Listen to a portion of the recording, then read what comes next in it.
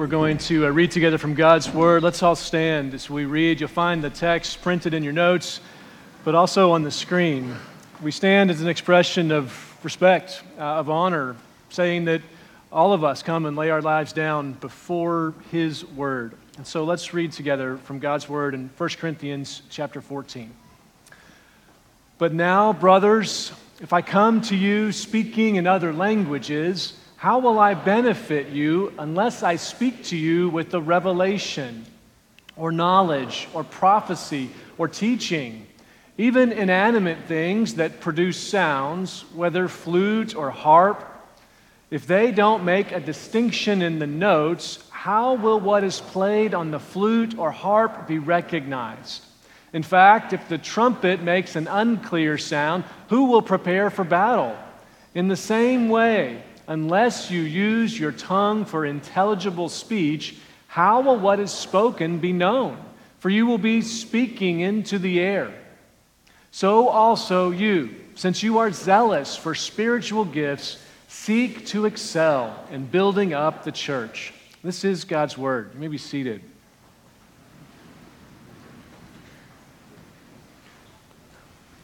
So what's supposed to happen? That's the question that we've wrestled with as we have looked at God's Word here to a church that was wrestling and struggling with all kinds of internal conflicts. As we come to this section that we've been studying, we see the Apostle Paul teaching them about what is supposed to happen when they all get together. When a church comes together, what is supposed to happen? Well, that's what we see Paul directing us to, and I think it's what God has been speaking to our church for many, many weeks now. Last week, if you were here, you remember that we looked at the first part of chapter 14, and we saw the call from Paul to his church, and then from the Lord to our church, to pursue love. And then out of that love to seek to build up the church, to use our words to edify or to strengthen one another, using God's words as the foundation for that strength. That sort of sets the layout for what we've been talking about, and it sets the agenda for us as we come together. We are to pursue love and seek to build one another up. Now, the passage that we just read turns to a specific concern that Paul was dealing with in this church in ancient Corinth.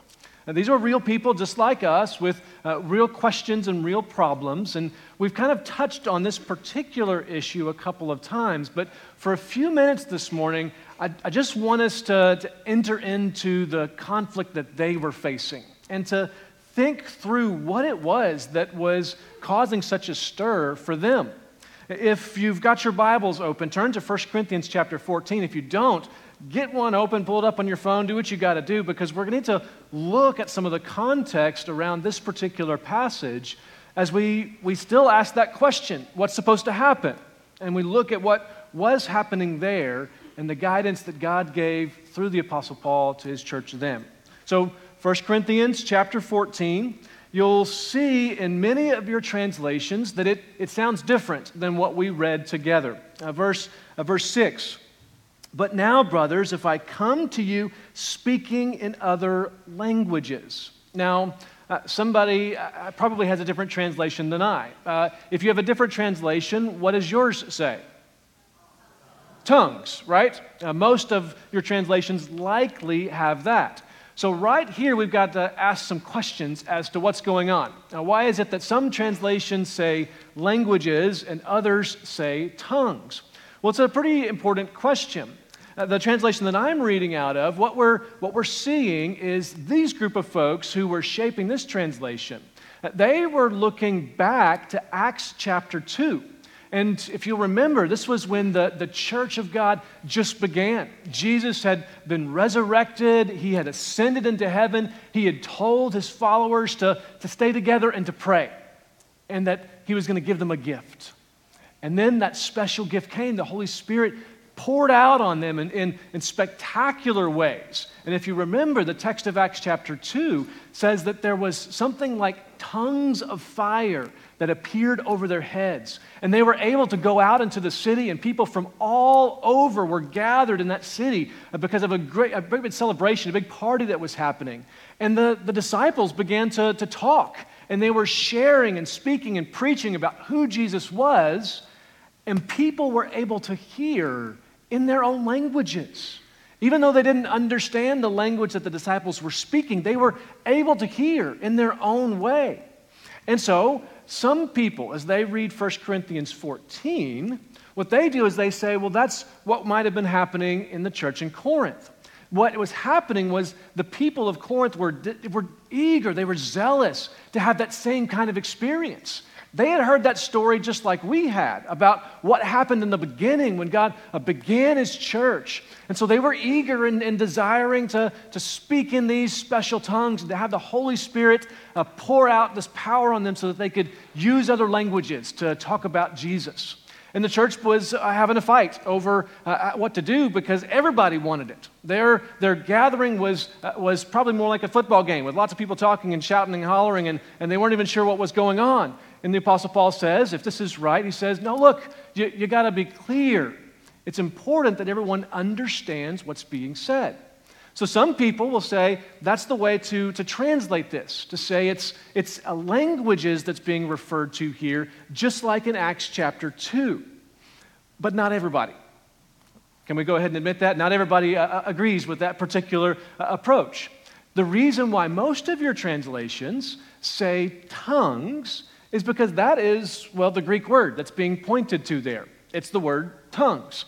And so folks who will translate it that way and understand the passage in this way, they're referring not back to Acts chapter 2, but to what Paul will describe in Romans chapter 8, verse 26, as a kind of prayer. To be so caught up in prayer, to not be able to understand or to articulate what to say. And Paul says in Romans chapter 8 that the Holy Spirit intercedes for us in urgings and groanings that words can't explain. Some people will say the tongue that's being referred to here is a kind of an expression of praise that comes out of this ecstatic experience of the Holy Spirit showing up and helping them to pray in a particular kind of a way. Some folks will say that's what's happening, and that's why we should translate this, that if you come together speaking in other tongues. Now, there's a third group. This is probably where most of you went if you've been around this conversation. There's a third group of folks that will say, hey, this is related to what happens in a particular tradition that we know of as Pentecostalism, or maybe you've heard the description of a charismatic expression of worship. Well, that's what a lot of people will think this is talking about. And a lot of arguments and debates happen on this particular passage with respect to how do we deal with what's happening in those kinds of churches today. Well, the honest answer here is that even when you look at the best scholars who come out of a Pentecostal tradition, one of them is a guy named Gordon Fee, outstanding New Testament scholar who grew up and still is a part of a Pentecostal church. Well, when Gordon Fee writes about this passage, you know what he concludes? He says, we can look back and say this might have been what it was in the first century. Maybe it was languages, maybe it was tongues. But there's no way that we can connect the dots from what's happening in Corinth to what's happening in these Pentecostal churches today. We're going to have to decide that question some other way. And so I'm going to kind of leave that off for us. That's a pretty specific topic. We're not going to dive into that. But we do want to look back at the text and say, so what is it? How are we supposed to understand this? So here's where you have to have your Bible, because I don't want you to take my word for it. Is this tongues like languages, or is it tongues like some sort of expression of prayer or praise to God? Well, at least in the context of 1 Corinthians 14, I think we have some pretty clear evidence that what's happening here is something like that second thing, an expression of prayer or praise to God that the assembly, the gathered people, weren't really sure what was being said. And here's why. Look at verse 2. For the person, if you've got your Bibles, you're going to have to turn there because we don't have it in print. For the person who speaks in another language, that's the translation I'm using, some of you will say in another tongue, is not speaking to men, but to God, since no one understands him. All right, that's our first little clue. Look at verses 14 through 16. Now, Paul is talking about his own experience. For if I pray in another language, again, that's my translation, yours probably says tongue. For if I pray in another tongue, my spirit prays, but my understanding, he's talking about his head, is unfruitful. What then? I will pray with the Spirit, and I will also pray with my understanding. Otherwise, if you praise with the Spirit, how will the uninformed person say, Amen, at your giving of thanks, since he does not know what you are saying? Did you catch what Paul just argued there? He says, look, if we're all together in a worship service, and I, Paul, express praise to God in these utterances, this tongue, and I'm not even sure what all it means, and you're not sure what all it means, how is it that the assembly of us all together are able to say, so be it, that's right, because we don't know what was said?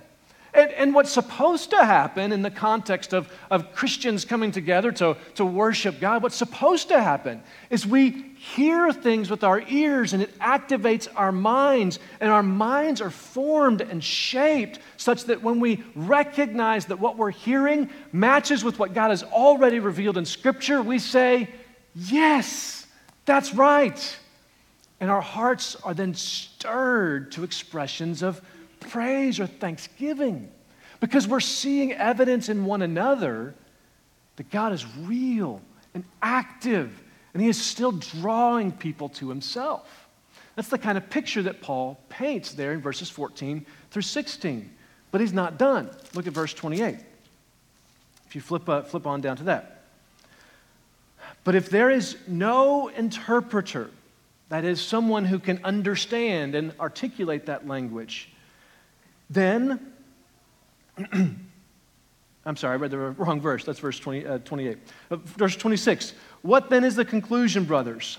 Whenever you come together, each one has a psalm, a teaching, a revelation, another language, or an interpretation. All things must be done for edification. The priority that comes when people of God gather together, and we call that church, the priority always goes to the building up of the broader community of faith. This is why Paul says in his instructions on this particular subject, in this church, only 2 people ought to speak this way, and maybe 3, but if they do, one of them needs to interpret what's being said. Now, that word interpret is an important one, because generally we assume that means that, say one of you over here were to speak in one of these ecstatic languages, then we would all wait for someone else to stand up and see if they were able to interpret that. Generally, that's the picture that people have in their mind about what would happen in these corporate worship services. But that's probably not the case. You see, that same word for interpret is used in other contexts in a very similar kind of a way.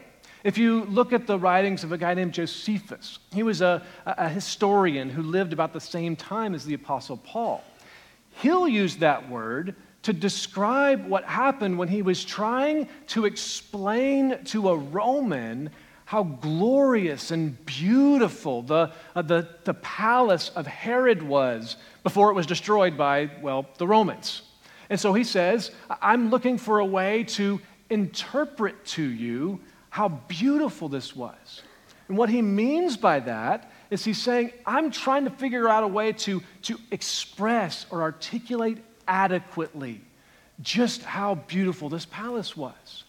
With that in mind, and we think about what was happening in this church, likely what was going on was Paul was saying, look, if you have an experience of God, if His Spirit stirs in you, so much so that you feel overwhelmed, then by all means, talk about it. Share it. But share it when you're able to talk about it in ways that people can understand. That way, on the one hand, as people listen, they can say, praise God. They can join in that experience of God's power and His presence. And on the other hand, we'll get to this in another week, they can also evaluate. They can help to listen to see, is what you articulated, does it match with what God has already revealed about Himself? Now, I know that this is a pretty technical subject in some respects. It's not one that we normally talk about a lot. And it really raises the question for us, if this is what's happening there, we don't sort of see this kind of experience now in our typical experience across the church in the West. And again, I'm going to leave off the Pentecostal tradition as another subject altogether. If this isn't exactly what's happening, do we have anything to learn from this particular church? Is God speaking to us through this particular circumstance? I think the answer is yes. And here's why. There's a man named J.P. Moreland. He's a philosopher and scholar. I spoke about him last Sunday night if you were here for the seminar. He said this. I'm just going to read you what he said. Corporate worship, that's what we're doing right now. Corporate worship is not effective because it provokes feelings of ecstasy, but rather because it forms our thinking to a more correct view and relationship with God. Did you hear that? What determines whether or not we're wasting our time right now, right? That's what he's getting at. What determines whether or not this all has any meaning or significance is not if we were emotionally stirred up. That may or may not be the case. You may or may not have that experience when we come together as a family of faith. But what does determine whether or not we've wasted our time, whether or not this was significant and meaningful, was if you were encountering a living being, the divine one who created this whole universe and who has sent His Son to call you into relationship with Him. And your encounter here causes you to think more correctly, accurately, clearly about Him and His character and His ways so that you might relate to Him more closely and personally and affectionately. What determines whether or not this is a waste of time is not first how we feel about what happens, but rather how we think about our God. That's what's supposed to be formed in our coming together. And that's why the Apostle Paul is so intent with these people to say, look, you've got to make sure people can understand what's happening. They have to be able to understand it. Because if they can't, then they risk missing out on an encounter with the real and living God. That encounter which will determine whether they live or die, whether they spend eternity apart from Him or with Him, whether they find hope and love and joy or continue to wander around lost and broken and confused. Everything rests on this, that when we come together, we're able to clearly hear and see the character of God and reshape our thinking and relationship with Him in accordance to what He's revealed about Himself. And so how do we do that? What is it that we do actively? I mean, it's one thing to say philosophically, yes, I get it. I want to understand who God is and how to relate to Him. But what is our responsibility then as a people of faith, as people who are trying to follow Jesus? Well, Paul gave a specific point of instruction that I think God continues to speak to His church today. Not just our church, but every church. Look at verse 12. So also you, since you are zealous for spiritual gifts, seek to excel in building up the church. What are we to do? We are to direct our desires such that everyone would be able to understand Jesus. Why do I say that? Well, these words that Paul uses here, since you are zealous for spiritual gifts, seek to excel in building up. It's a strong word that he talks about when he says we're to seek to excel in building each other up. It's the same word that in another context would have a very negative connotation because it can allude to a jealousy and envy that destroys. But here he uses that same word in a positive context. He says to let your desires to be inflamed in such a way that you then direct them towards building up the body of Christ. You know this, right? Our desires can be directed. I don't know about you, but I, from time to time, have a strong desire to eat at Pancho's. Those of you who know Pancho's understand why I would have such a strong desire. I mean, all you can eat Mexican food. I mean, all you can do is you sit there at the table and you raise the flag. Someone comes and says, yes, you can have 5 more tamales. I mean, that is a good place to eat, right? Unfortunately, here in Waco, we don't have one. And so my desire for Pancho's from time to time gets rather intense, and I long to get there. I want to be there. I have a burning desire to go to Pancho's, and my poor wife sometimes gives in, and we drive up to Arlington, and we go eat there. Of course, then after that, there's another kind of burning desire that follows, but that's another subject altogether. The point is, the kind of seeking that Paul's describing here, the kind of urgency is that same kind of urgency. I've got to do this. Now, all of us have desires. We have things that we want and we like, and that is a good gift of God. It is a good gift of God that we would have longings.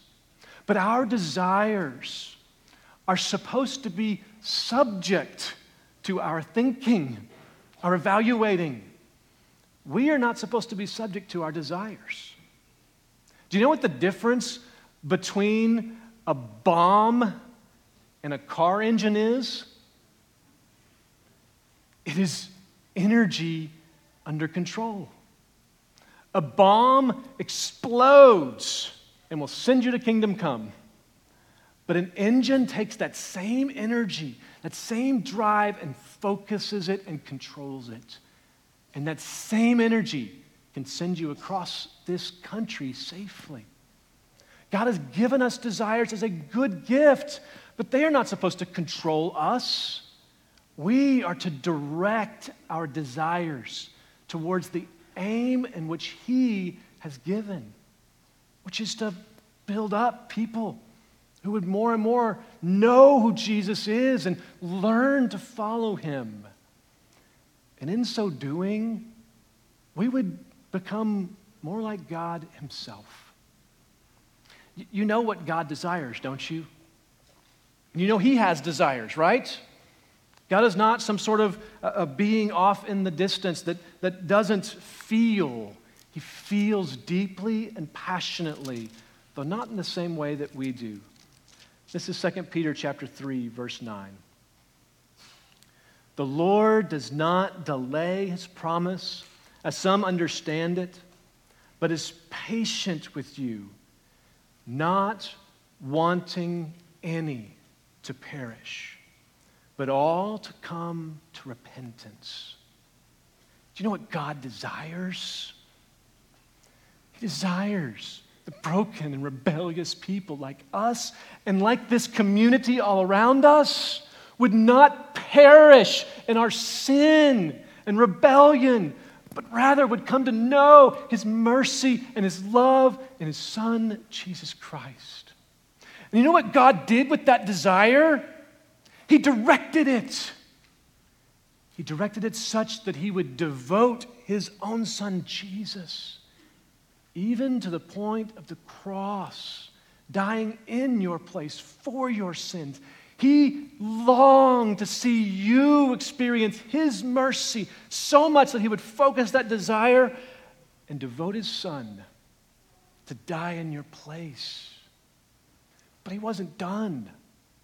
God's desire to see all people experience His salvation and come to repentance would continue to be expressed as He sends His Spirit to embody people whom He's saved, such that when they come together, His very presence would be with them, and His promise would be that He would send them across their city and state and nation and world, so that there would be no one of any language, of any tribe, who has not had the experience of hearing and knowing that their Creator God loves them. He loves them in this way, that He would send His one and only Son, Jesus. Whoever believes in Him would not perish, but have everlasting life.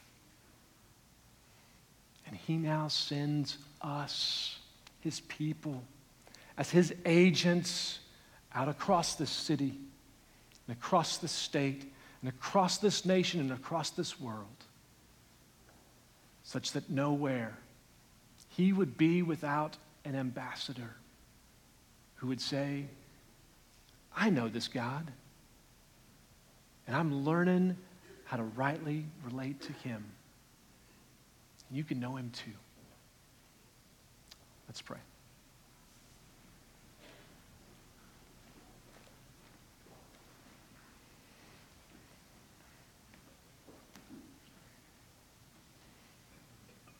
Eternal One, we're like little children coming to You. We don't understand. We're prone to distractions. We get scared and we get confused and we get cross with each other and with You. And so we need You to be patient with us. We know what You've said, that it's Your patience that leads to repentance. And so we just ask, Father, would you do that work in our own hearts and spirits? We've heard Your word today. We've sung it. We've spoken it. So would You now use Your word to form our minds so that our hearts might be directed to You in worship and trust and repentance and in love. Accomplish that work because we can't. We don't have that power. But we trust that You do. So come and meet us here. Don't let this be a waste of time. But would You change our minds and our hearts as we submit to You? We pray this in the good, and the beautiful, and the powerful name of Jesus, our Savior.